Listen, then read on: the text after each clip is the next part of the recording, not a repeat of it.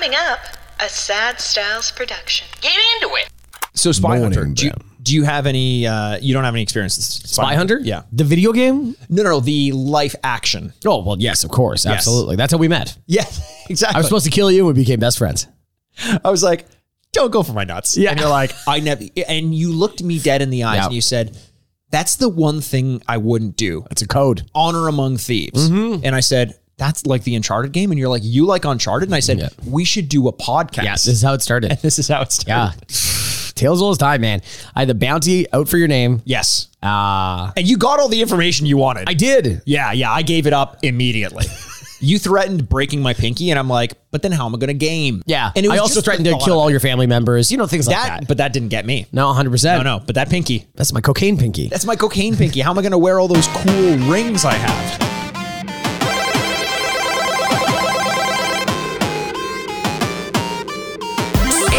Welcome to the Retrograde Podcast where we remind you what you used to love and whether or not you still should. I'm Andrew Bascom, and with me as always is the bad boy of podcasting, Mr. Bebop himself. The Mikey who shagged me. There's some days where I'm like, that's actually really good. Because there's also something very self-deprecating about it that's very funny. Yeah, and also something that doesn't make sense. It doesn't make sense, but it kind of does, but it doesn't. It's like a funhouse mirror. Exactly. Yeah. It's like an AI wrote a script. Oh, those notorious lies. Yes. Mikey, how you doing, buddy? Not too bad. You know, I'm sitting here. I'm excited to play a game that I've always loved you know what? When you talk to the right person, they love the game that we're doing this week. And then you talk to the wrong person, like I'm sitting across the room from. I see what's happening. They don't have any experience with the game. I've never played Spy Hunter, which is the game we're doing this week. Spy Hunter is somehow an underrated game, even though it's been referenced tons of times in popular culture. People who like it absolutely love it. But look, we're not here to talk about Spy Hunter. In spite of the title of this podcast. Look, if you're new to this podcast, first of all, thanks for listening. Secondly, typically what we do on this podcast is take a look back at the games that we used to play when we were kids. Usually it's something that we've had an affinity towards one way or another. We rate and review the game as we remember it back when we played it. Then we take a little bit of a break, play the game, play some of the audio or the video over on YouTube, and then we come back and rate and review the game as it holds up in the modern day. But before we do that, we like to take a swift, like we're driving the Interceptor itself, left turn, run a couple spies off the road, and talk a little bit of nonsense for a little while. Yes. We talk a little nonsense. We will get to Spy Hunter. Don't worry. We will get to it. Yeah. It's going to take a while. So what's going on, Mikey? How's life? What's up? What are you doing? Well, you know what? I was doing all right, but now that you're making me answer that question again, I'll say worse than I was 10 seconds ago. Really? Yeah. Just by me asking again. Yeah. It's like your credit score. If you check it again, it goes down somehow. Why is that? Okay. The credit score, like, hey, we can talk about capitalism all we want. Credit score is like the clearest sign that they hate you. Yes. They hate you as a person and they're trying to make your life worse. Why? It makes, okay, so I thought you were going to have a legit answer for it. It just doesn't make any sense. No, it doesn't make any sense. They're punishing you because they're like, if you have to check, it's kind of like, what's the price? Well, if you have to ask, you can't afford it. Well, that's stupid. Yes. What a stupid answer that is. It is very stupid. But the closer I look to that saying, the more I actually do understand it, where I'm like, go on. Oh, there's a certain amount of money where money doesn't matter. Like literally doesn't matter. You need to be so absurdly wealthy that you could go like, in order to buy a purse that costs $30,000. Why would you care about the cost? It's funny. That was the price in my head too, where it's like $30,000 and somebody's like, yeah, okay, whatever. Yeah. Put it on my credit card. It's like, your credit card has $30,000 on it? Like, I don't know. Let me check my credit score. Yeah, exactly. Oh, it went down again. No, I can't use that anymore. Well, Andrew, we went over the weekend, and if you haven't heard over on our Patreon account, patreon.com/the Retrograde Podcast, you can join the Mushroom Club. We just did Ghostbusters. We did a spoiler cast of Ghostbusters. It came out a week ago to the day, I think. Yeah, Ghostbusters Afterlife. To almost a week ago, the day after. Yeah, okay, there we go. Yeah. So Ghostbusters Afterlife, we went to see the Jason Reitman film in the theaters and then talked about it extensively over on the Mushroom Club, our Patreon. I've been thinking about it a lot. Now that you're a week removed from it, any changes in your thoughts? I like it less. Oh, really? Yeah, there's a lot to like about this movie. It's very charming, and I think we talk about this extensively over there, so go over there and listen to it. But there's such a divide of going like, this is such a handholdy reference machine about the original movie, but it's also a family coming together story. And you're like, okay, I find this quaint and I like it. But when they hit you over the head at the end, and I'm not going to ruin anything by going like, this is a Ghostbusters movie. Yes. I'm like, I do not like this I agree. The more I think about the end, the less I like the overall package. But I still, man, I had a good time with it. I still recommend people go out and watch it. Absolutely. If you like Ghostbusters, absolutely you need to go watch this. Yeah. Like for sure. But I just mean as like a movie, it's like, it almost feels like a Favor or something like that. Like, am I in the Ramis family? Oh. Like, is this why they're showing this? Like this was the will reading or something? I don't even know. Yeah. There you go. Okay. So Ghostbusters aside, one thing that I do want to talk about, obviously, I play a lot of video games. What? It's just something I do, something I love to do. Huh. It's a pastime that I use to pass the time. Yeah. I guess this will come out eventually. Yeah. Someone would find out. So I just started a new game. Any other skeletons in those closets? Oh, some of them aren't even fully decomposed. Oh, so God. what would I call it? Just a body in the closet? Yeah. Bodies on the floor or bodies in the closet. Yeah. No, I don't let them hit the floor. I hang them. They're on hangers. They're on hangers. Do you put that around the ribcage or something like that? Yes, on hangers? exactly. Oh, So nice. you've seen it. Yes, I have. You've seen it. Yeah. You know, my mom bought me when I was a kid a book, a picture book, a pop-up book called "There's a Body in the Closet" or a body under the stairs. Like these two horror books. I think that's called A Telltale Heart. Yeah, could you imagine? Yeah. That's what she got me. No, they were terrifying books, and I don't know why she always bought me things that were scary, but I think that's one of the reasons why I'm such a little scaredy cat when it comes to horror movies and books and stuff like that. Oh, that's funny. Do you think that you getting exposed to that at a young age made you more scared? Sometimes would you think that would desensitize you to it? No, because I think when you're so young and impressionable as I was, when you see a pop-out book where like you turn the page and a ghost face comes at you from Wu-Tang Clan. Yeah, he's like, protect your neck. And you're like, It's like, I didn't and they hung me. And I'm like, oh, okay, mixed signals. I'm so confused. So when you do that, your child brain, and I know you can relate to this, cannot differentiate between real and fake. Yeah. So the stakes were so high when I read something scary because I was like, this book is physically going to kill me. Yeah. And I think, and then the door shut on that part of my brain because I avoided horror. And in my mind, when I try to open it up again, it's like, but that's probably going to kill you. Yeah. So it's driving you mad behind a closed door. Much like a the Telltale Heart. Thank you. Yeah, there you go. I do get that, but like, and there's certain things. I think we talked about it even last week, but it's like how you still are afraid of like sharks. I'm saying we are afraid of sharks, like even in a pool. Yes. Like your brain logically knows. It's so mean, your brain. There's no sharks in this pool. Yeah. In this motherfucking pool. So, but it doesn't stop it from going like, oh man, I don't know. Because the unknown is always very scary. That's why we're scared of dark. So, like things without light or something like that, or deep waters.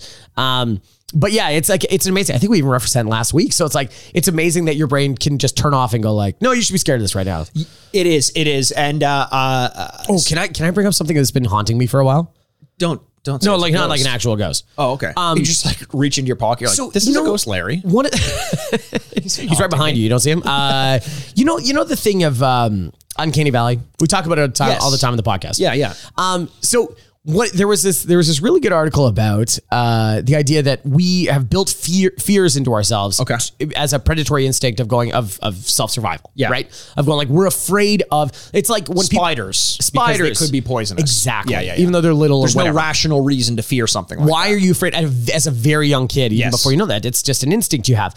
Why do we have the ability to detect Uncanny Valley? And why does it make us so unsettled? It's not something that we were ever taught. It's just something like, whoa, I don't like that. And it was this whole idea, like this like theory, but it's like fictional theory, but it scared the hell out of me, of going like, why have we been taught to do this? Has this ever happened in human history that we've been taught like AI pretending like a Blade Runner situation? Exactly. Like, what if it's, look, I think, not to get too scientific on the Retrospective podcast, but mimicry in nature is common. Either to get close or to pretend like this animal is something other than what it is. The monarch butterfly has like eyes on its wings and things like that. Chameleons. So maybe we should be able to see when something is close but not quite right, and we fear it because something pretending to be something else is worth fearing. That's what I think. I think that's pretty good. I like that explanation a lot more. More than an AI uprising, like better than in 700 we saw aliens that tried to imitate us, and we're like, I don't like this. And we beat them back and never recorded Never history. thought about it again? Yeah, Yeah, I know. yeah. I don't know. I was always like, man, that is unsettling. Yeah. You know, because there's always a big thing about people like, I have a terrible sense of smell. People always say that all the Yes. time, right? And you're like, you don't though, because you can smell gas, or you can smell when food is bad, or Right. you can smell like Right. you can smell defense things. Yes. You know what I mean? But you can't smell like your favorite cologne. Well, okay, deal with it. You know what I mean? Not as important. Not as important. Exactly. Yeah. Exactly. Well, so there's my naturalist survival corner. Next week we're going to talk about how to can your own food. And I'm interested. I'm interested. Thanks very much. We'll tune in next week. What I want to talk about before we got on this whole side note is that I have started a new game. Oh, you because, have? as I mentioned earlier, I love games. Yeah, you do.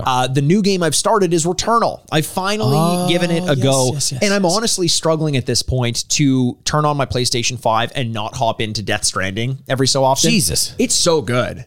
It's so good. The director's cut. The director's cut. Yeah. All of it is, though. What is the director's cut added to this game? A few different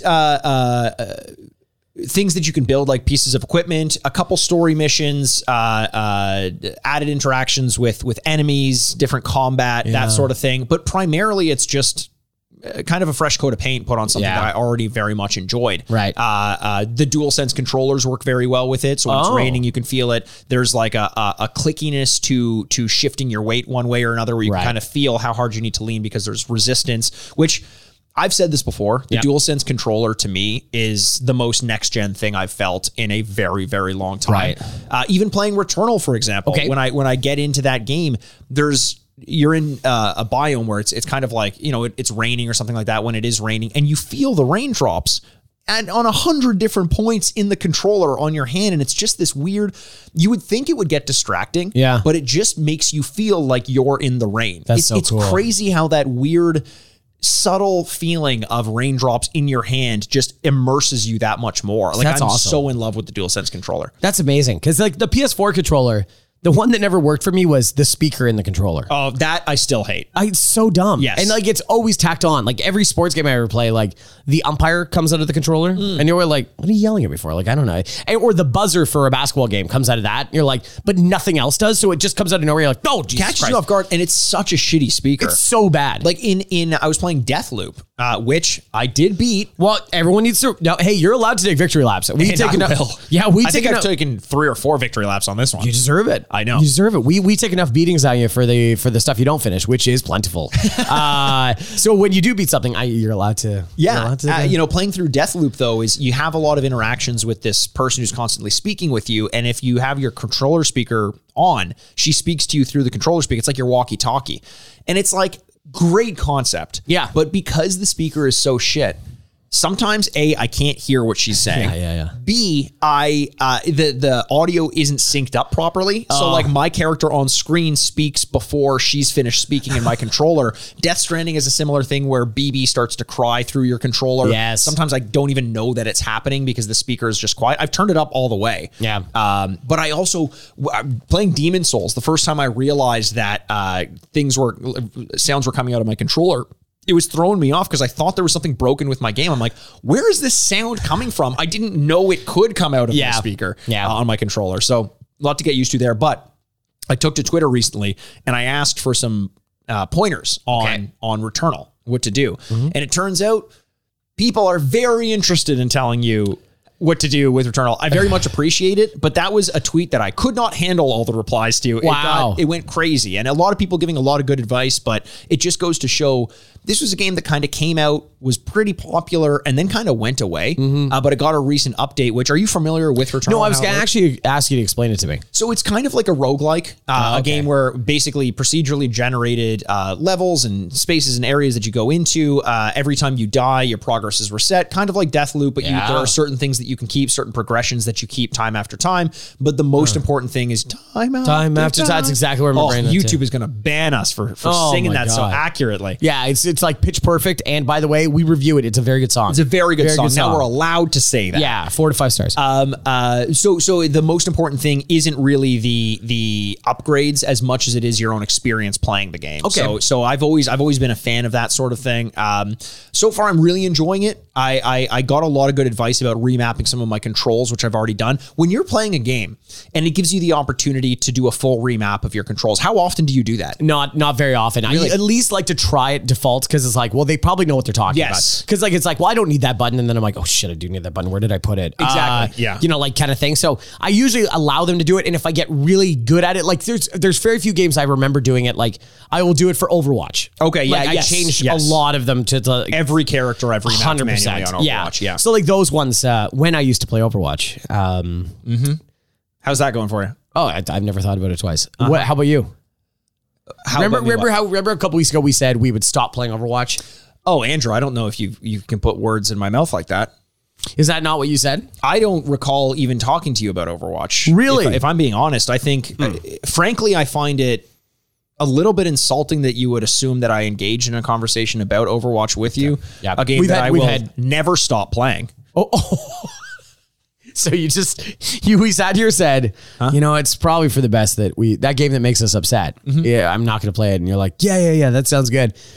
And then you just kept on playing it. Yep. Day after day. How's that going? I hate it. Yep. I should stop playing it. Yeah. Not gonna. Nope. I appreciate your honesty where you're like, I know what is good for me. Yeah. We're going to have an intervention with your like family, your dog.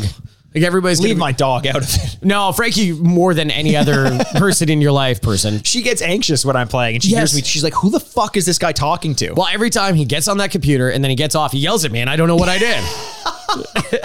Makes me realize maybe I shouldn't have kids. It's one thing to take it out on a dog. It's you have two choices. You can have kids and a life of fulfillment or Overwatch. Like, well, oh God, it's Overwatch and a life of being unfulfilled because I'm playing with kids. Yes, exactly. And they all insult me in ways that really hurt to my core.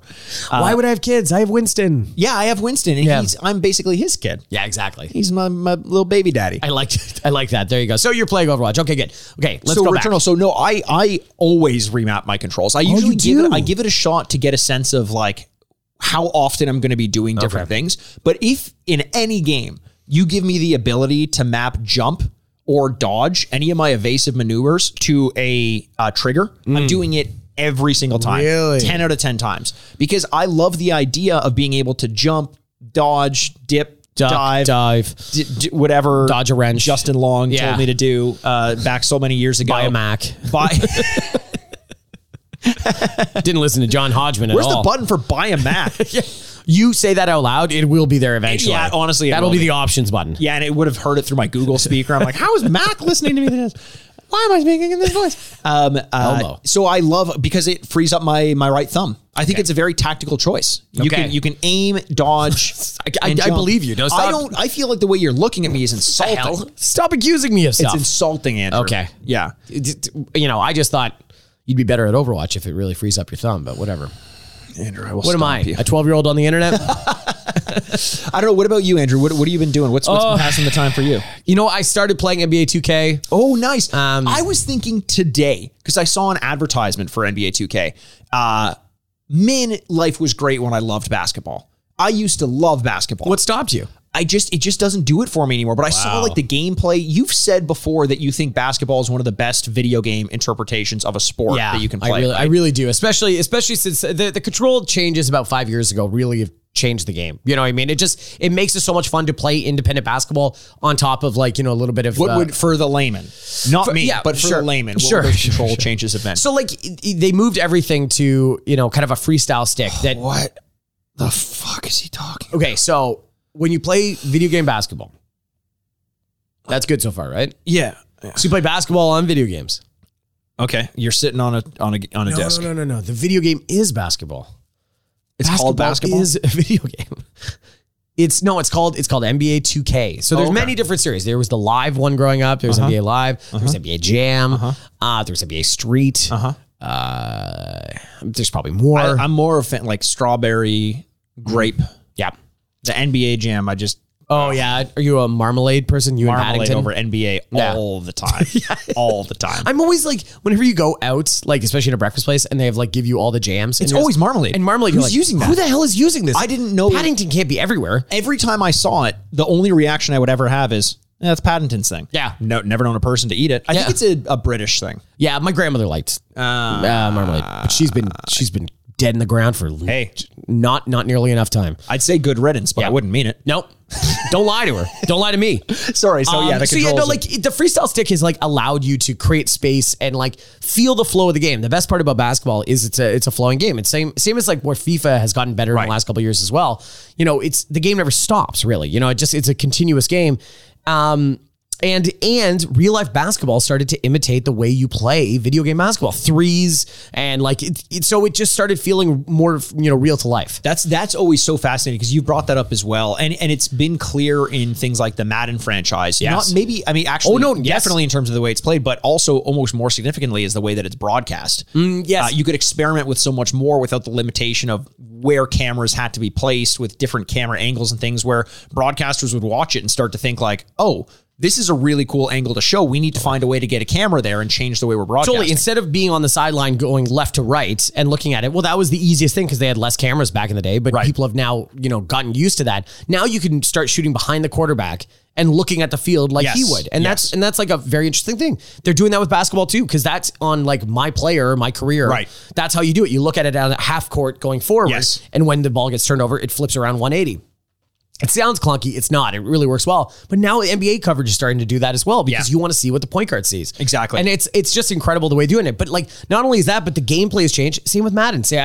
By the way, Madden was maybe the most important video game of all time to me. I've held out for 2 years now not buying it because it's just such trash and they just reiterate the same game and they expect you to pay $80 every time. And I'm trying to now like be strong. Whereas even NBA 2K, I'm like, I'll wait for it to go on sale. I've got the same thing with the NHL franchise right now. I'm really tempted to get it. I haven't gotten it for, I think, 2 years. And I'm just like, maybe this is the year. Honestly, it'll come around the Super Bowl and real life football will get off. Real life NFL will get off and I'll go, do I want to play it just so I can keep that, that like, keep kick going? Somehow, But so I will say is like now Madden has influenced real life NFL where like going for it on fourth down, clock management. Right. There was always a joke. There was some article that I read on The Athletic about that.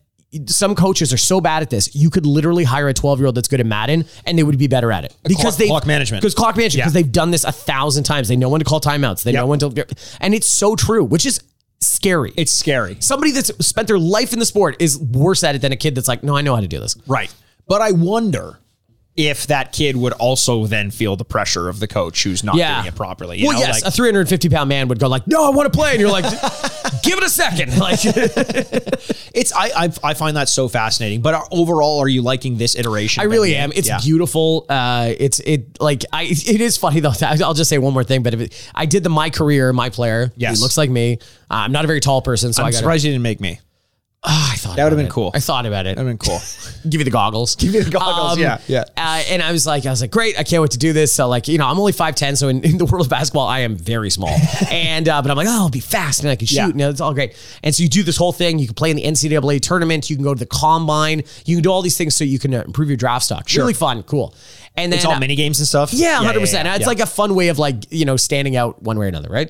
And so you get to draft night and I'm like, gosh, I think I'm in the first round. This is going to be really exciting. And I sit there and it's like first pick. No, okay, that's fine. Second pick. I come to the 8th pick and they're like, you get a call from your agent. You're like, okay, this is it. And I'm like, the Orlando Magic. And it's honestly put a damper on me like, I guess I'll play it. I don't know. We'll see. That was the first year in NHL I ever did be a pro. I was like, it was the first year in, I think it was 08 or something that be a pro was a thing. Maybe 09. Something like that. Either way, I was so excited. I'm like, I'm going to do this the right way. I'm going to play in the minors and make my way up.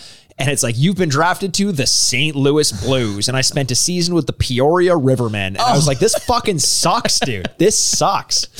This is miserable. I know. It's like trying to think of the most unsexy teams to be drafted to. And you're like, that sucks. And you know what? It makes me feel for these players that have worked their whole life, do something. They're like, oh shit, my career is going to suck, isn't it? Easy there, Jack Eichel. Hey, I hope he feels better.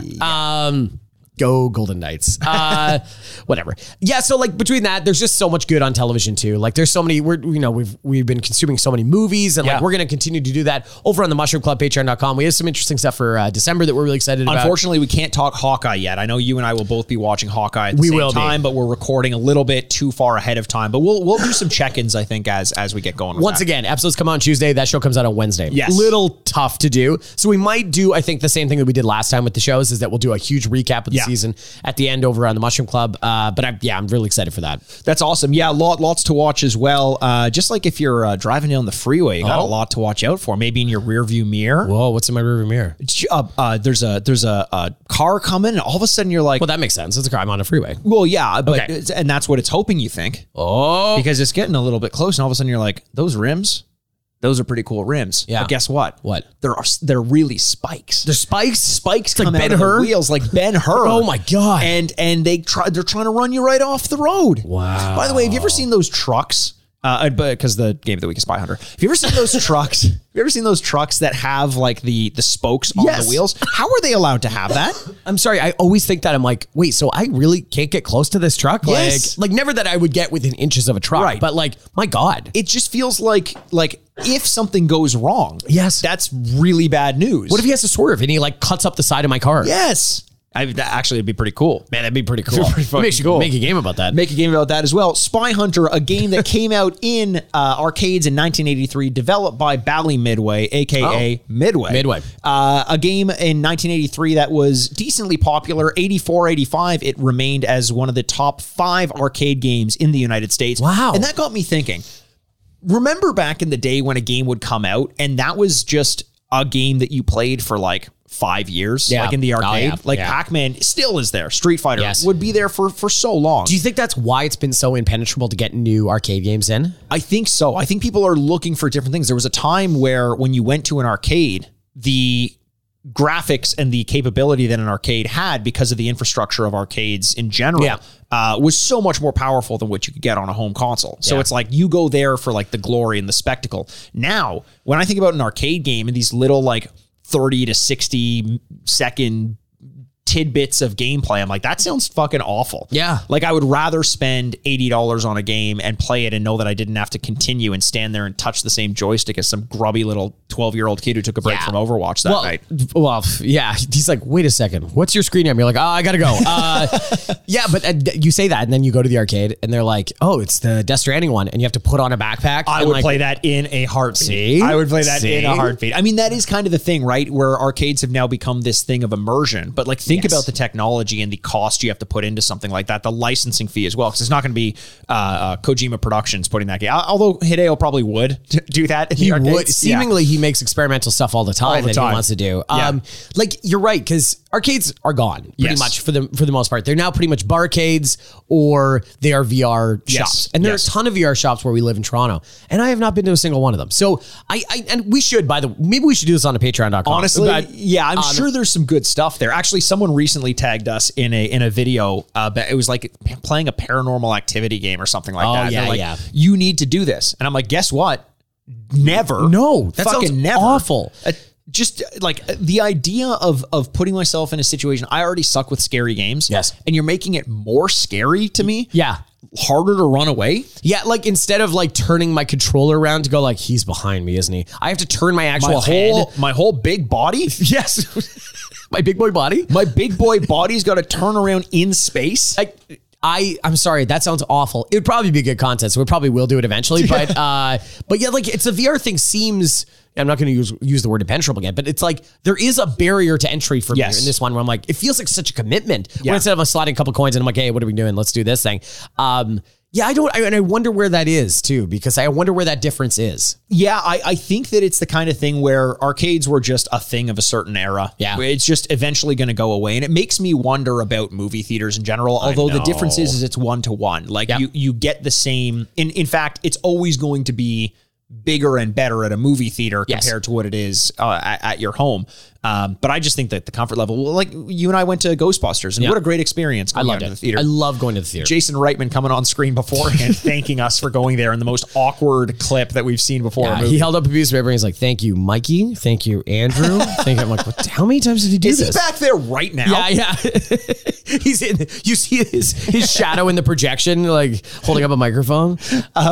So I don't know that arcades are ever going to come back into prominence the way they were. I just can't imagine that's going to be the case. I'm okay with them existing as barcades and them only being classic games. I'm good with that. I've never gone to an arcade and seen a new game and been like, I really want to spend $5 on that. I know. But I loved going to an arcade as a kid. Oh yeah. And like, it kills me. Do you think kids have that desire at all anymore? No, I Yeah. think, but video games mean something different. Yes. Video games were very social back when we were growing up. You couldn't wait to have people over to play video games. Physically in the same space. Exactly. social. Like putting a coin down and playing somebody else in a thing. Like that was always like a part of video games to me. Now it's a very isolating experience, even though you're talking to somebody halfway across the world. Yes. It's very isolating. You put on a headphones and you're like, it's a solemn in a dark room type thing. Yep. Whereas that feels so different to me. So if you said, oh, you got to go talk to people and play stuff, they'd be like, what the no, what? No. Yeah. You know, and I don't really blame them for that too. It's the convenience is so, so high, so easy now to play video games. It'd be so tough to go like, I have to go out and to do especially this. compared to like a free to play model. Like I can play Fortnite for free or spend $5 to play 30 seconds of a game that is only good because there's like an interactive element to it, like a physical element. I don't know. Like I'd drop $5 on Silent Scope and play that game again. Love that game. I was thinking about that game. That was a great one. Yeah. But not more than $5. No, I'm not going to spend whatever it would cost now, like $40 to beat the game. For sure. And like, it's so funny because now it is free to play in arcades. You just got to buy alcohol. So yes, exactly. Which actually, not so bad. Not so bad. It's good to do it anyway. You spoke about the importance of co-op gameplay back in the day. Yes. This game, Spy Hunter, the 1983 version, did not have co-op, but it was ported from the arcade to the NES by Sunsoft, not Midway. And then the NES actually got the exclusive rights to the direct sequel to Spy Hunter, which did have co-op. Right. You can kind of play side by side, which was a lot of fun. This one does not. Very interesting game. Are you familiar with the gameplay and kind of what the whole look and feel is? Yeah, it was like a top down on a highway, cars, like kind of Frogger style. It's basically you're just trying to, you're not going with the road. Yeah. You're trying to cross it. Kill as many frogs as possible. Kill as many frogs as you possibly can. It takes place in Paris. Oh, very nice. The French frogs. Yeah. Oh boy. I love the French. I have French friends. I love the way your food. It's great. It's great. It's phenomenal. I'm a huge fan of cigarettes. So this one though, one of the things that fascinated me that I didn't know about it, you're in a car. They call it the Interceptor. It may as well be the Aston Martin that is always in a Bond movie. And I learned in doing some research on this game, it was originally supposed to be a James Bond game. It was supposed to have the James Bond license, and the song that played while you were playing was supposed to be the James Bond theme. Cool. Which would have been awesome. Obviously. Okay, so you stop when I start. There you go. Very good. Nice. Thanks, man. Harmonic. I appreciate you doing that for me. No problem. I got you. Harmonics. What are we going to make a new rock band game? Honestly, wait until we have to do... I've been thinking of a way to do that because I think that would make for a very good, noisy episode, but a good one nonetheless. Yeah, where we could only play 5-second clips of anything we're doing at any time, switching over and over and over and over. Because they're copyright. Yeah, and now Aerosmith, and just cuts out. Well, that was fun. That was fun. So it obviously didn't get the James Bond license, and it couldn't use the James Bond theme, but it used the Peter Gunn theme. And what's Peter Gunn theme? Dun dun dun dun dun dun dun. Oh, I love that. Yeah, which is awesome. I think the Blues Brothers uses it at some point.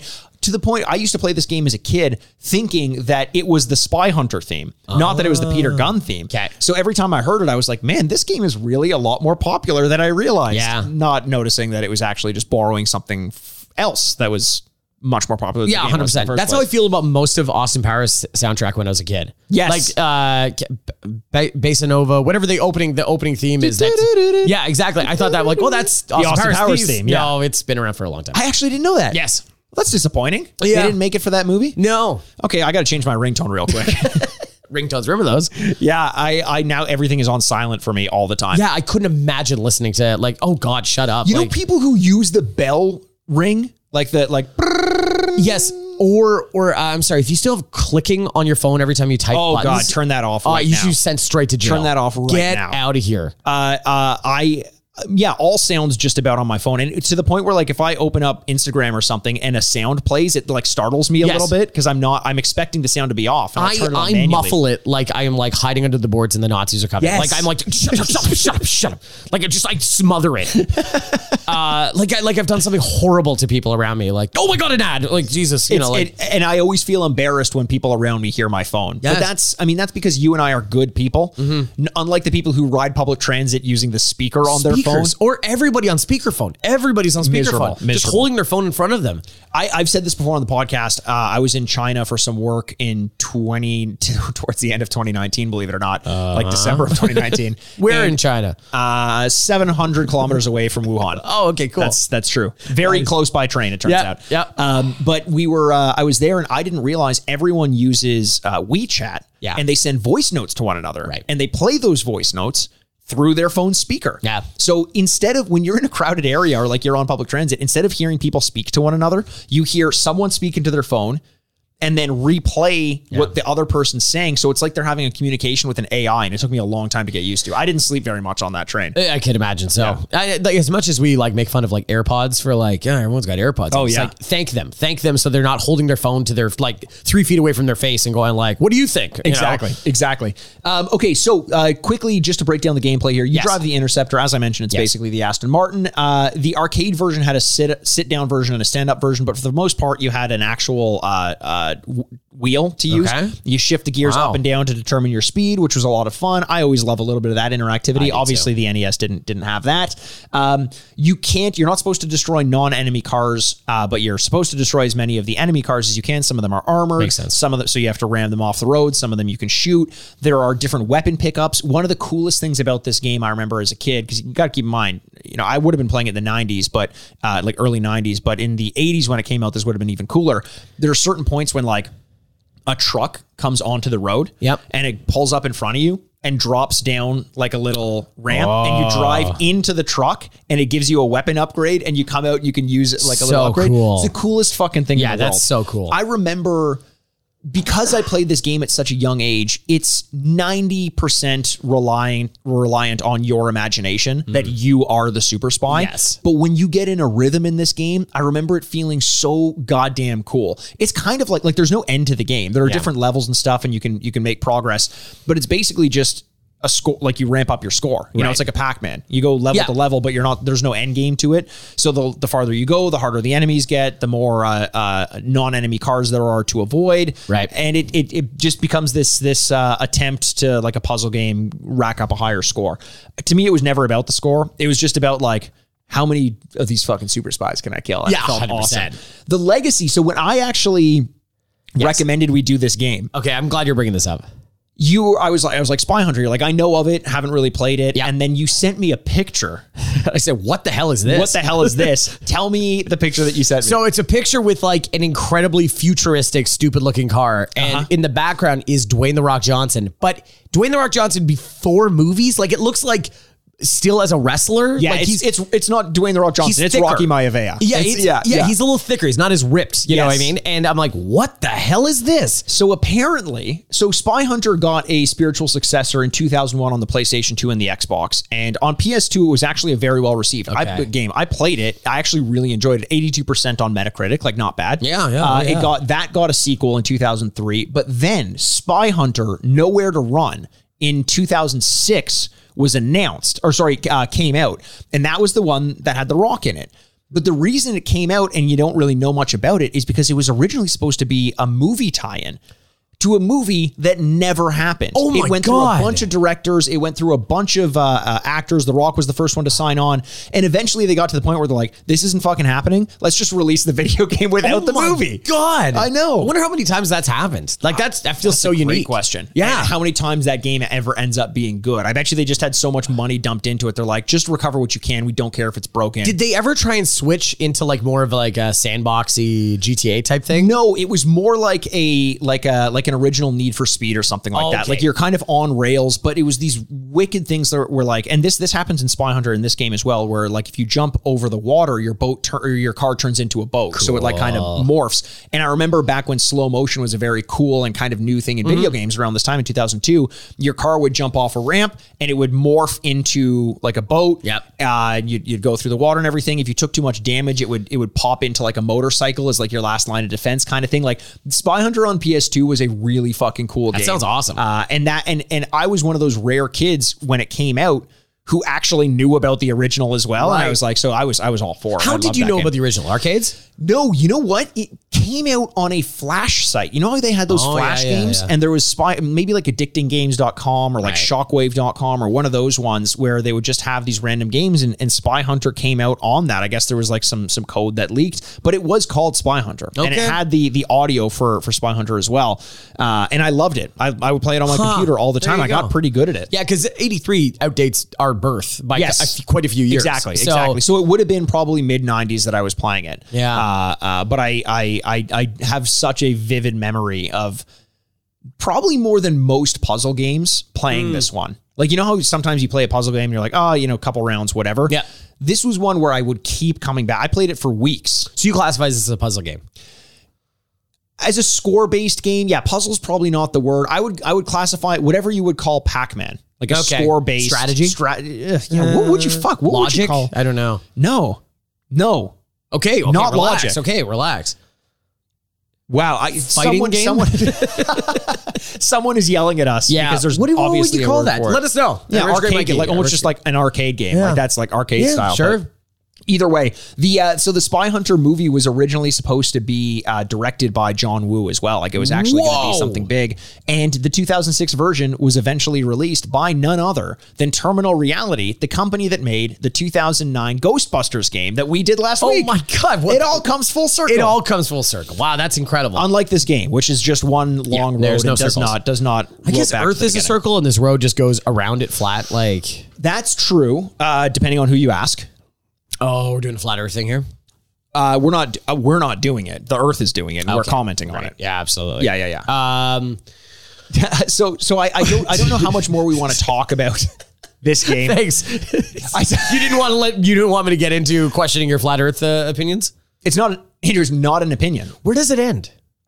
Where the dragons are, and that's why the water dragons. There be dragons here, or something like that, right? Oh, so you do know about this? I do. I've read some literature. Yeah. Some novellas, some pamphlets. Where does it end? Hey, Andrew, let me ask you this: where does space end? If you're so smart, it's infinite. Mm-hmm. Yeah, so it just never ends. It just never ends, Mikey. That sounds logical. Yeah, well, there's a lot we don't know about space. Yeah, and there's a lot you don't know about this flat Earth that we're on. Well, checkmate, I guess. I don't know what you want me to tell you. Oh, checkmate, the game that takes place on a flat board, huh? You see? Another logic game. You see? Yeah. another arcade-based logic game. Yeah, exactly. I'm excited for you to play this game because I think it's going to be bite-sized. It's probably not going to be a very long gameplay portion because there isn't too much you do. You drive, you shoot, you bang, you bust, you weapon, dip, you spit, duck, dive. Dip, duck, dive, you buy a Mac. And that's about it. But I'm excited for you to play because I want to get your opinions on it. So we're going to go over to the other side. We're going to play the gameplay. Typically what we do if both you and I had played the game is we would rate and review the game out of 4 bits based on our initial impressions of the game back when we played it when we were kids, then give it another rating afterwards. Because you haven't played it, we're going to wait. We're going to rate based on what I thought of it as a kid, based on what you think you would have thought of it as a kid, and then once again in the modern day, but that's all going to come after the gameplay. There we go. Without further ado. Oh, hey, you love the French. I love the French. Yeah. We're going to go play the game, guys. We will see you on the other side. If you haven't checked us out on YouTube, go check it out, even if it's just for the gameplay portion. Like, subscribe, tell your friends, be our friends, because I need someone other than the 12-year-olds who play Overwatch with me in my life. We will see you guys on the other side. You can attend the intervention. Like it? Yeah, I love it. Okay, so here's the thing. You don't have... So the truck has dropped me off at the side of the road. Yep. I don't have to go anywhere if I don't want to. How, do you think we just beat the game like this? Yeah, there was a racing game. I can't remember which it was, but at the start of the race, if you turned around and drove back the opposite way, there was like a super secret bonus to it. You could just U-turn it and come back around. Yeah. So we're counting down on the bottom. So the countdown, you need to basically keep your score going up. Oh. So there's armored cars. So you need to learn what each of the different cars mean as well. If you hit any of the non-enemy vehicles, then that's really bad news because you're a spy. You have a license to kill, but you gotta have some not control innocence. Wow, this is really fast. I hate one. There's one that has like a bunch of armor, and I've always struggled with killing it. Because you can't shoot it. Oh, here's one of the weapons trucks. So if you can hop into that. Okay. Oh. Okay, here we go. Yeah, trying to get in. This is always hard. So trying to get into the weapons truck, you have to really match it up well. Oh, the theme comes back. So now I have a little bit of a weapons upgrade. You can see the S in the corner up top. Oh, yes, right. And I used it by mistake. Okay, I ran the guy off the road. Oh, see, he's got spikes. Guy's got spikes. Oh my God. Now, one thing that always threw me off is there's no gas button. You just press up and down to determine how fast you're going. Right. And obviously, the faster you're going, the more of a risk it is that you're going to run into something right up front. This guy so badly wants to get to you. Yeah, so when the road splits and you're on the opposite side of someone, they just really want to hurt you. It's like if you trap a bug in a jar. Yeah. And it's like trying to sting you. Oh, game over. Man, that's tough. It's tough. What is the... oh, man. Andrew rear-ended someone. Killed a family. You killed a family. Family Spies? Yes. Okay, good. So what's the little blue things on the ground? Like water or something? Yes, so there's water spills. You want to avoid those. Oh, man. Tough, eh? That is tough. It's crazy how fast this game plays. I can't believe how fast it comes. Like, if you're at full speed. Holy smokes. So you're picking up things. So 1987, Sun Electronics. So I guess that's when this game came to Nintendo. I was looking for that. I couldn't find it. I'm going to go real slow. Yeah, take your time. But you can see, so regardless of how fast you're going, your score depletes in the bottom right corner. Your time depletes in the bottom right corner.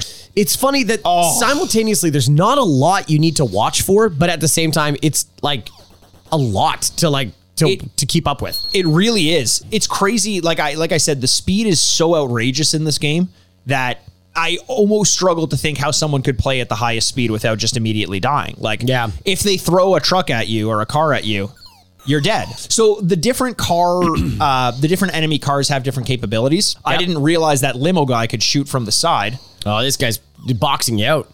He is. He's like he's playing in the paint. There okay, I got a weapon here. Elbows super up. weapon. Oh, I can't. Mikey, you're on fire. It's hard for me to avoid the helicopter, which thankfully just gave up and isn't trying to kill me anymore. Yeah, because you have no way to kill it unless you have a surface to air missile. It's weird because like everyone loves spies. Obviously, spies are great. So, well, yeah, and you know who loves spies? The many people they sleep with. Oh, Andrew. And boy, do they. They sleep with a lot of people. Mm-hmm. The problem is, it's easy being one based on this game. Yeah. Like you will die eventually, but like I killed a bunch of the other spies. I'm pretty good at killing spies. You're in like the plus, you're in the plus minus, you're in the plus. Oh, I'm definitely in the plus. Yeah, my kill death ratio is something that I think Q would be very proud of. Yeah, Q would be like, you killed a lot of people. Good for you, man. So it's interesting because some of the cars, if you hit from behind, you don't immediately die. Some of them you do. Some of them are armored. They can push you off. Learning the intricacies of each car is fun. Like knowing how to deal with each one. Like don't let the limos get beside you because they'll shoot you. Don't let the armored cars get beside you because they'll bump you off the road. So sometimes it's better to just outrun them. I am really good at hitting whatever the water is. It's great. I'm like super accurate when it comes to Well, your car's thirsty. Thirsty. I thirst for some water. So now you got a smoke screen. So B to do the smoke screen, and that'll push the cars off the road when you have no other way to kill them. How often can I do this? I think you can do it for as long as the icons flash. He does. He breaks into you. No, if you shoot him, they immediately come back. Those cars. What's the high score here? So you had 9,000. I had 9. Let's keep track of scores. 9,420. Let's see what we do. 9,420. Oh, buddy. Andrew, smoke weed every day. You like that? That's how that song goes, right? Yeah. It's the operatic version. Smoke weed every day. Brett Michaels originally sang that song. Nobody knows that. Louis Armstrong? Smoke weed every day. I just killed a family and took them down with me. They were spies, right? Yeah, Mikey. Yeah. They were The dad was cheating on the wife, so... Oh, so it's a moral play by you. Yes. Okay, so we got a beautiful stretch of highway, probably the English highway, based on the James Bond thing. Maybe this is the River Thames. For English James! For English James. For English jolly good fellow. For English James. Is What kind of breakfast would you like, James? Full English. What kind of pool shot would you like to hit, James? Full English. Oh. Nice. You got played, sucker. Oh, this guy's mad now. Oh, he's like a bee. Like Louis Hamilton. Like Louis Hamilton. Talk about another full English. Okay, 15,935. Well done. Well done. I can't wait to not come close to that. Well, hopefully you don't, because then that means I win. Yeah, which is very important to you. It means a lot. I'll be able to sleep tonight. 4-4. So if you shoot a vehicle that isn't a spy, your score stops going up for a little bit. That's the penalty. Makes sense. Which is that's straight from the embassy. Oh, there you go. Andrew using slow speed to really do a number on these guys, on these bad boys. So, Andrew, I don't think you've died yet. No, I haven't died yet, but thanks for putting that in the universe. 4,900, 5,000. Yeah, I did that. And he caught on to me. Andrew hit an innocent person, then got shot by a limo. I've done a really good job of killing a bunch of innocent people so far. Yeah, it's hard. It's hard work. See, this is the kind of thing. I was so much better at this game as a kid where my runs would actually last like a significant amount of time. I can totally imagine why, as a kid, I'd be better at this. I wouldn't have things to think about. Like, I could just do this and turn my brain off. Yes, and exactly. I'd be good at it. Whereas now I'm like, did I pay my hydro bill? See, that strategy of slowing down to get behind the guys is good, because if you speed up to get away from them, you're probably just going to hit a family, like that. I just did, like that one. Yeah, that's it. Back to Winnipeg. Why Winnipeg, Andrew? It's a Simpsons reference. Oh, okay. I don't know that show. Is it good? One of our more successful months we've ever. Yeah, done. for real. But yeah, when you smoke them, it's not really that it kills them, it drives them off the road because they try to avoid it, which is a cool little tactic. You see behind you them just going in Actually, it says something about the AI too, that they're like, like that they're not they're not reactive fully. You know what I mean? Okay. Andrew's using an innocent car in between him and the it's literally like I'm taking an innocent bystander and went like, you better not shoot. Using them as a body shield to the enemy. That's not usually how it works. So you killed some. So Andrew's passing 10. Gearing in, he's passing 10. He's got the armored car in the rearview mirror. That's good if he's not chasing you. When the road splits, if you're on the opposite side, you basically have like a pretty clear route to victory. Yeah. Ooh. Oh, you made it to palm trees. This is new. This looks like a fucking Mario Kart level all of a sudden. Yeah, using the speed aggressively is like the way to go. Like up, down, and then slow down to nothing. Like constantly gear shifting. Yeah, that feels like... like sitting high actually feels like a mistake. Like sitting when you're going like really, really fast.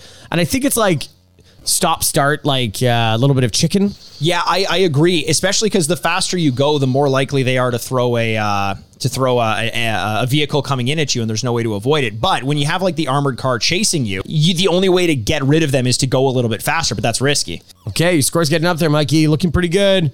Oh, is it palm tree time? Is it palm tree time? Show me the palm tree. Yeah, palm trees. We're back. What's that famous sports agent?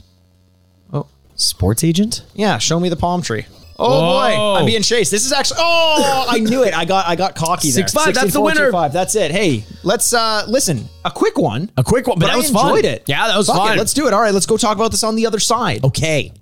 You good with that? Yeah. Fine, I'm good with that. Jesus. And welcome back to the Retrograde. Hey. What's up? You didn't see me here. I didn't? Huh? What? You didn't hear me? You can see me? Yeah, I can see you. Oh, I'm so fucking bad at this job. Yeah, you're going to get hunted so fast. Goddamn, Q's going to be so mad at me. Yeah. In fairness. Yeah. I don't know why I'm telling you this as a non-spy. I was going to say. Q told me I was in cloaking gear. Right. And then he said, Mikey, your mission, should you choose to accept it? I'm like, different movie. And then Q said, you have to go, you can't wear clothes underneath the cloaking thing. Okay. Because it'll interfere. And I said, okay, with gotcha. Yeah, cloaking. I didn't come with clothes. I didn't plan on leaving with them. And then he said, you have to go do this. You have to stand on stage at a lecture in the cloaking garb. But you're naked underneath. Yeah, but no one can see me because I'm in the cloaking garb. Right, that was what I thought. But this just proved to me that they were laughing for a reason. Was this like a hazing situation? I think it was a hazing situation. That's bullying. What is this, the NHL? Yeah, 100%. Also, Q, since it's unlicensed, it's P. I had to talk to P the other day. Andrew, what did you think? Fun. Yeah, fun, right? simple, fun. You know, simple's a great word for it. Yes, I think I would love this as a mobile game. 100%. This is like a proof of concept. Yes, where it's like, wouldn't this be fun? You're like, yes, go make a game out of it. It's funny because back in the day, all it needed to be was this. Yes, 100%. And I was happy with it. Oh, yeah. Nowadays, I don't know that I could spend a ton of time with it, but just playing it is very addicting. I feel like the one detriment to it though is the only thing wrong with it is that you can't kill innocent people enough. No, it's the fact that... You can't change sides and go, we should kill a bunch of innocent people, right? You start taking out your trucks. Yeah, exactly. No, it's the fact that when you're going past a certain speed, there is no way to to avoid what's coming. And I get that's a way of saying like, don't always be at super speed. Yep. But it felt like sometimes I was in a situation where I had to get ahead of a car. And in order to do so, I had to speed up. And as soon as I sped up, it threw a car at me and there was no way to avoid it. Like I felt like a lot of my deaths were unavoidable, which in a game like this is not fun. Like when I'm playing Pac-Man, every single time I die, Pac-Man is the Dark Souls of arcade games. Yeah. Oh, there's some hot. That's good. I like that. Every time you die, it's your fault. Yeah, always your fault. Well, with Pac-Man, it's all on the screen. Yes. How in the world can you get mad at it? Exactly. Like it's there in front of you. Like this one, I get where it's like, of course, it dropped right in front of me. Yes, that sucks. But like, yeah, and also back in the day, the draw distance is very short, so you kind of whatever. I get that, but I can't believe I'm going to defend this game. But I think that's just part of the strategy. Like you got to speed up to get past the armored trucks. Right. Okay, totally understand that, but then you need to slow back down once you're doing it. Yes. It's working in a third dimension, which for a flat 2D game, it's kind of cool. Well, isn't it kind of weird that I wouldn't have expected this, but a lot of the strategy has to do with not using speed, but using a lack of speed as a strategy. Like really slowing things down. Yes. Was really cool. It was like, that was like finding a new muscle in your body that you didn't know you could use. No, you know what I find? And you know what that is? Your brain. Oh, that's an organ, Andrew. Oh, it's the most powerful muscle of all. That's your skin. That's your biggest. Not my biggest. Do you know what your spleen does? Gets removed after it bursts. That's my appendix. That's your appendix. Or your gallbladder too. What does my spleen do? I don't know. So, you actually don't? No, I think it just filters things. I think it's like a kidney. So it's like a budget liver.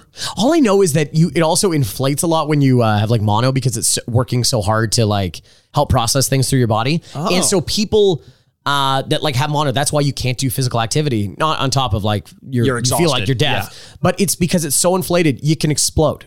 Like you could get hit hard and like it explode. Like your spleen bursts. Yes. Because I've heard of that happening. I've also heard appendix bursting. Well, appendix bursts all the time. Why do organs burst? Don't do that. Haven't we evolved past this? Like, can't we just start being born without pinky toes and no appendixes? Listen, I feel like this is a TED Talk. I'll stand on stage in my cloaking gear. Okay, sorry. Not nude, in the cloaking gear. I'm sorry. You give the speech. And if people start laughing, well, no, it's because you're a real funny person. If you think about it, we're all nude under our cloaking gear all the time. Makes you think.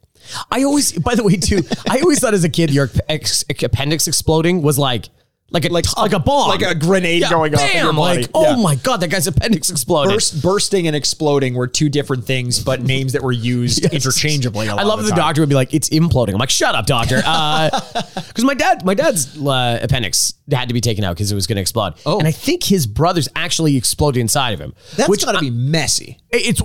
Mikey? Yeah. No walk in the park. And I've always like, as a kid, you're like, oh my God, it went off inside of him. But it's like, no, it's actually much more boring and much more dangerous. Did you picture it would be like there'd be a bump in his stomach where it's like expanded. And H.R. Geiger. Yes. Yeah. Or like the paramedics would have to run away and turn over a gurney and hide behind it. He's going to blow. Man, H.R. Geiger. Was it Geiger? Sorry. I think so. I think it's Geiger counter as the thing. That's what it is. Him. But I recently saw a picture like a couple days ago of his gravesite. Oh. And it looks so fucking cool. As you would expect it to. Oh, I'm so glad to hear it's not boring. No, for such an interesting person. Yes, exactly. By the way, if you don't know who we're talking about, he designed like the xenomorphs and aliens and like he's just a big prop master and He's the I was hoping his name would come to me, but it didn't. Muppet Man. Jim for Henson. Adults. Jim Henson. Yep. For adults. Jim Henson for adults. Well, it depends on how you feel about the Muppets, but I guess I'll for children mainly. Okay, you have said so few things that are more insulting than that to me in my life. I did. How dare you? The Muppets for everybody. You love the Muppets. I love the Muppets, and they'll teach you lessons about life. I know you do. I think this game can be for everybody as well. Because I played it as a little kid. Okay. Now I'm playing it as an adult. Yeah. I enjoyed it. Yeah. That may have been one of the quickest gameplay portions that we've done. Yeah, it's probably up there. Not a ton to really explore in this game. The one thing I do think that this is missing, I've talked about some of the faults of this game, but one thing I think it's missing is a desire to try again. A lot of the things felt very predictable in the beginning. Like the power-ups are always going to be the same. The first one you get is going to be the smoke screen, unless randomly it changes, but every single time we got it was the smoke screen. the levels shift as they're going to shift, but it just felt like the best way to play it was the most boring way to play it. Right. So I never felt like, oh, I'm going to go harder, I'm going to go faster, I'm going to go stronger, and I'm going to do better this time. It felt like I'm going to dial it back. Yeah. I'm really going to take my time. Patience. Yes. Which is not the way of the Spy. No. Well, is it? I don't know. I don't want to reveal all my cards, but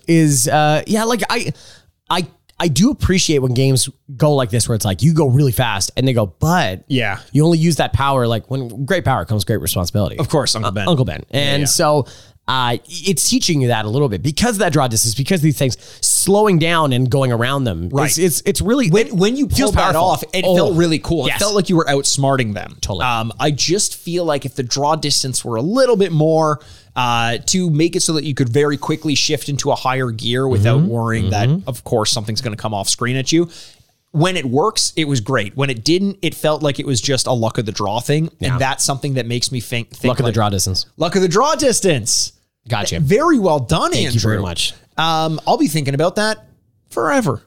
Thank you, Mikey. I appreciate it. But it made me feel like I didn't want to try it again because it's like, I could be having a very good run and die 3 times in a row. Like you spawned on the wrong side of a fork once. Twice. And in one run. Yeah. And it happened to you twice during that run and it killed you and you were having an otherwise very good run. Yeah. And it's not like again, with Pac-Man, you die, everything gets reset. 100%. Everything gets reset and it's like, here you go. That's why it's a perfect game. Spawn camped. Yep. No, 100%. That's why it's a perfect game. Because it's like, it is completely in your hands, whether you do it or not. This one, you are relying on there is a little bit of luck involved. Right. Like there's just no way around it. Yes. Like any kind of like bullet hell game kind of thing, which is kind of, there is a version of that makes sense like this. Yeah. There is a little bit of luck involved, you know what I mean? And then skill can overcome luck a little bit. I think people who love bullet hell games and probably people who love this game would hate what we're talking about right now. Because I know in bullet hell, it is super pattern based. So it's like knowing exactly like they do this attack and you know exactly the path to get through things. Oh, so maybe my comparison doesn't make sense. Because do you think there's a pattern to this game? No, I don't. Yeah. But I bet you there are people who are phenomenal at this game who, when I talk about draw distance and all that, are probably like, you're just not understanding that when you shift up in gear, you have to do X, Y, and Z and this and that. We bring this up from time to time. There is always going to be a person at every game that we play that is the best at it, right? In the world. And they're like, you guys are idiots. Like, do you remember when we did Tecmo Bowl? Yes. And the world of Tecmo Bowl, competitive world that still exists, came out of the woodwork to put us to school. Yes. And kind of happy it did because I didn't realize how in-depth that game was and how it's still very competitive. Like across the country, there are tournaments that happen all the time, and there are people who are known as the best. It's almost like Smash Bros or something. Yeah, like totally. For this game that seems to be almost like chess in the sense that on its face it's very simple, but the number of different matchups that you can get ends up making it very complicated. Yeah. Like remember we were talking about Tecmo Bowl and we're like, well, Bo Jackson's the cheat code. And he's like, actually, he's not as good as everyone thinks he is. He's good, but there's other players who are equally as good, and it's very easy to shut him down if you know what you're looking for. I was like, wow, okay. Yeah. Look at us. Yeah, I know. I was like, well, we just picked up the game. So, but like, it's so true. So like, it's hard to always cater to the best at everything because you're like, well, you put a lot of time into this. More casual people like us will be playing this game than the best in the world, right? So that's just our opinion with that, because I think there is still a little bit of that draw distance luck that involved in this game. And you know how I know that is because casually I've played games like this and done a lot better and felt that it was a lot more fair. So if the only way to enjoy this game is to get so good at it that you memorize patterns, then that kind of gets rid of there are a lot of trade-offs. Pac-Man is a great game, very well made. It's so tight and self-contained that it is as close to perfect as you can get as a video game. The trade away when you go to something like Spy Hunter is that Pac-Man, being what it is somewhat boring. It's somewhat monotonous. Spy Hunter, now you have a skin of being a spy and going faster, new guns, and doing this, new guns and unpredictable enemies and procedurally generated, I'm assuming, cars that are coming at you, which makes it more exciting. Yeah. But then there's the other side of that, which is it makes it less predictable, which then makes it less of a perfect game. So you want something more exciting, you get it, but it always takes something away from what you had in something like Pac-Man. And, if you gave Pac-Man a gun. Oh, right? Like, just makes you think. Got a gun. Yeah. Exactly. And in Spy Hunter, no Pac-Man. So like plus and minuses, right? Plus and minuses. True. Pros and cons. There are a lot of pros and cons to this game, and maybe we get into it. Let's just do it. Now, as we mentioned, typically what we would like to do on this game is rate and review the game based on what we thought a bit about it back when we played it as kids. Thought a bit about it. When we thought a bit about it back when we were just kids. The only problem is I played the game, you haven't as kids. So Andrew, why don't you start us off by giving it your rating out of 4 bits based on what you think you would have thought about it, had you played it, thought a bit about it, had you played it back in the day? So back in the day, I would have been -3 when this game came out. And let's assume mid-90s. Mid-90s. Great movie. Okay. In the mid-90s, if I went to an arcade and played this game, I think I would have found this intoxicating because it is spies and the music and the guns and especially if you had that the wheel and the shifting up and down. That would make it so much more exciting. I would be all for this thing. But I will say these style of games, and I brought up Bullet Hell, and maybe that's a bad comparison, but in my mind, these style games were never super attractive to me because it requires a little bit of an investment to learn the code and learn the patterns and stuff like that. And I would have enjoyed the time that I put into it, but I wouldn't have put in the time that I would have to the Teenage Mutant Ninja Turtles or Simpsons games that were sitting next to it. So I would have enjoyed it, but it would have been a shorter time. So I'm going to give this a 3 out of 4. Nice. Yeah, I agree with you on that. I never liked the games that you had to play and then replay and then replay and replay. What I hated about them is, I'm thinking something like Pac-Man, even something like Tetris. Not that I hated them, but the thing that I always that weighed on me was that once you get so good at it, the only time you're experiencing like joy is once you're past the point that you got the previous time. Mm-hmm. So if a run takes 10 minutes, I always find the first 8 minutes, I'm like, get me till the point where this starts to get exciting, when I start to get close to breaking my record again. So 8 out of every 10 minutes that I play. Okay, bragging. All right. I'm real good at this game. I killed a lot of families. Constantly breaking my own records. Constantly breaking my records, families' hearts. Yeah. Families' bumpers. Every so often, the odd super spy. Yeah. Whatever. Twist my arm. But I always kind of avoided games like this because I didn't want to have to go and replay them. I think, though, that this kind of benefited from the fact that the runs were never really that long. Yeah. And while they were unpredictable at times, they also felt very cool. Like I said, this was very highly based on my imagination. And whenever I was playing a game like Pac-Man, I wasn't imagining I was a super spy. I was just looking at a yellow head eating pellets. Mm-hmm. In this, I was like, I had names for the cars. I had names for myself. I was like going through like communications I was having with home base in my head. And for whatever reason, that added flair and that added level of detail of it being a spy game and a spy car really spoke to me. So I was willing to play it a lot more than I was a lot of other games of similar score-seeking merit. Whoa. I'm going to give this one as well a 3 out of 4. Oh, there you go. 2 3s. That's a 6 out of 8. That's pretty good. Pretty good. So it's funny, you tapped on something here for my modern score, where the amount of time I would have played the game. Yes. The levels being short. Yes. Applies it to something that you brought up that I cannot escape now. It's a mobile game. And it 100% is. It is Temple Run. Yes. It is, yes. What is that? Alto game the snowboarding game that I like so much. This is your commute on the train in the morning game. This is your I'm listening to a podcast and I'm going to do this quickly.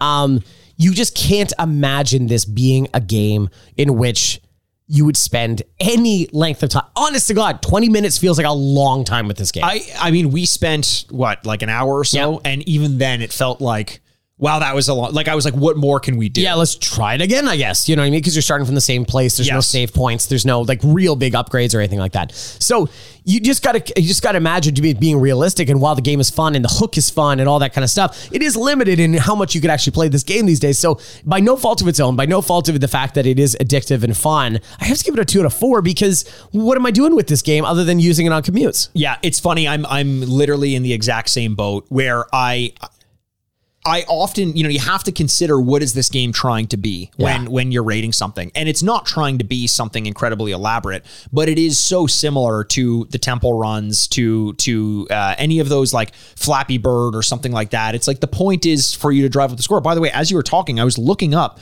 what type of game Pac-Man would be. It's an action maze chase game. Spy Hunter is just called a vehicular combat game. And I'm like, I know there's got to be a better word. Them and Twisted Metal. You're like, those are not the same games. Like, what would Frogger be then? You know, it's like, what is this? I'm trying to think of a word. I'm sure it's out there and people are screaming at the speakers. Don't do that. We can't hear you. No, that's not how speakers work, stupid. No. And it turns out though that I'm not an enormous fan of these sorts of games anymore. Right. In fact, if anything, the only ones I really play now are the super classics, the perfect ones like Pac-Man, because I'm going to put time into it. I never want to feel like I've died as a result of something, just bad luck or poor timing. So I wouldn't really have a reason to play this game now. Playing it in the modern day, like we just did, was great because I got to relive that feeling. The music was great. The design is great for an NES game. Totally it's very impressive, but it's a 2 out of 4 for me as well. Whoa. I'd love to go higher for it because I wanted this to be just such a perfect bite-sized feeling of a game.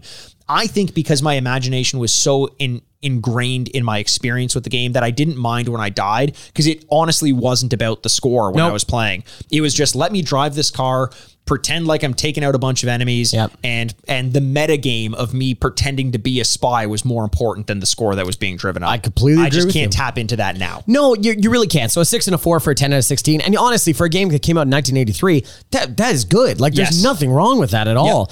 We had a lot of fun playing this game. I just think it's just limited by the amount of capacity that, games have evolved. That's okay. But 10 out of 16 is really good for a game from 1983. I totally agree. Obviously, that means we have to get to our reviews of this game, obviously. Or not our reviews. But we just did a review. The awards. Are you okay? Huh? Nothing. Sorry, but I just... water, by the way? I do. Please tell me you also hear music. Oh, I do. Oh, thank God. Okay, I thought I was actually losing my mind. Okay, let's let the band play us in here. Okay. You've been waiting for it all year. The most glamorous award ceremony of the week. Ladies and gentlemen, the Grady's. I was hoping it was going to be the Peter Gunn theme, to be honest. Yeah, I did too. Yeah. Just a guy with a bass guitar. You know what I want to do? What's that? I want to learn the bass so I can say I'm going to take it for a walk. Mm-hmm. I mean, I love that. That's so cool. I love when musicians are so talented at what they do that some guy can come up like Marty McFly in Back to the Future, and go like, I just need a C sharp, keep it snappy, and then just watch me for the changes. And some guy behind you is like, absolutely. And you're like, really? It's like they speak a language that I'll never understand. Like I saw a video recently of a guy who, it was actually a really funny concept. There was a concert going on and he snuck on stage with his own guitar and just started playing. And eventually they were like, the band is like, who is this guy? But then they played along with it and they look and there's a solo coming up and he starts to play the solo and then the rhythm, the other guitar player on stage goes rhythm and like plays along with him and they're like looking at each other and vibing out in the same key. And I'm like, that's something I just would never know how to do. I don't understand how music just comes to you. No, it's like somebody came up and started speaking Cantonese to me and I'd be like, yeah, let's do it together. Like, and it's like, you don't know how to do that. I'm like, no, I don't. Not at all. I might get one right and then I'm like, I'm out of luck. It's a different language. It really is. I'm just always so amazed by people that can do that. I know. Well, let's let Elliot drove up in his nice Interceptor car. That's pretty sweet. Little tux. Little tux, like a suit. He's got a martini in there. That's dangerous. You shouldn't show the cops. Don't drink and drive. But I see in his glove compartment, he's got the envelope and he's going to let us know what awards this game won. Elliot, why don't you reach into there and let us know? Oh, Jesus. Okay, well. Okay. What are we on, a fucking farm? The spy that didn't shag me. Sorry, what's up? I said, what are we on, a fucking farm? No, there's no shagging, so it's not a fucking farm. Oh, it's not a fucking farm. It's an abstinence farm. Oh. That sounds like a miserable farm. No, it's an awful farm. What am I going to do with all these animals? You better win some blue prize or blue ribbons, because otherwise, you're no good to me. I'm lactose intolerant too, so yeah. Well, listen, when there are no formal awards to be won, we have to give it its custom awards. Elliot, why don't you throw us over those envelopes? Yeah. Catch. Whoa. Almost got it. How do I know you caught it? I have to say the word catch? You should. Here, I'll toss it back. Okay. Didn't catch shit. Oh. Okay, there I got it now. Okay. Let's see what we got here. Okay. Do you want me to start? Yeah, go for it. Okay. Play on words like they always are, right? Doctor, yes, because this game is still fun. Okay. I'm amazed that I know I brought up the year many, many times, but like when formats work, when you keep it simple, those extend decades past where they should. Yes. And I fear about games that are coming into, even today in the last couple of years are so gimmick based that you wonder in 20 years, man, people are going to look back and go like, what the fuck is this? Yes. Whereas games like this will work still. Yeah. I'm surprised it didn't hold up a little bit better in the modern day. But I mean, we not to beat a dead. Oh, Mikey. Horse! Ride like the wind, bullseye. You're a good podcast. Nay. I didn't even mean to.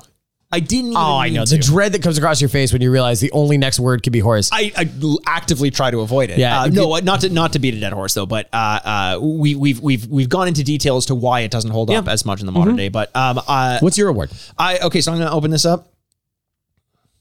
Yeah. It's the GoldenEye Award because in my mind, it has this golden affinity. It's a sentimental award. That's very good. It's the golden apple of my eye. Yeah. And unfortunately, in the modern day, it doesn't hold up. Unlike the movie GoldenEye, which does, turns out. You're like golden. You're really gilding that lily. No, I agree. I didn't have crazy high expectations when you play a game this old. You never think too much about it. And then I'm like, that was a lot of fun. Yeah, I'm glad I played that. I hope I could find that in arcade form one day. You know what? With all the barcades you and I used to go to, I'm sure we will end up finding it at some point. Absolutely. Yeah. Yeah. So if you at home though, by the way, have seen this out in the wild, let us know. Arcade, take a picture, send it to us. Let us know. That'd be awesome. At Retrograde Andy. Yeah. At Retrograde Mikey or at Retrograde Pod. What's up? Well, thank you so much for listening. We love every single one of you, and we can't wait to talk to you soon. My name's Andrew Bascom, and with me, as always, is the bad boy of podcasting, Mikey Aaronworth. This is the Retrograde Podcast. Game over. Are you taking that for a walk?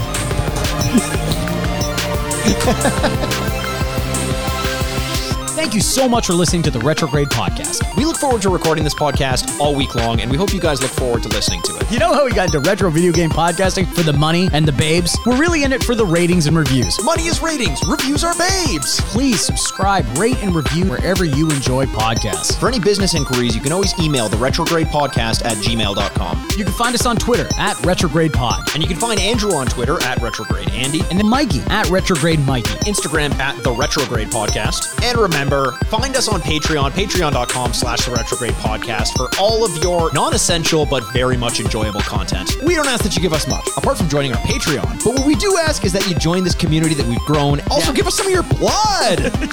I want some of your hair in a bag. Thanks for listening. From your two dads. Furnished by Sad Styles Productions. Smoke weed every day.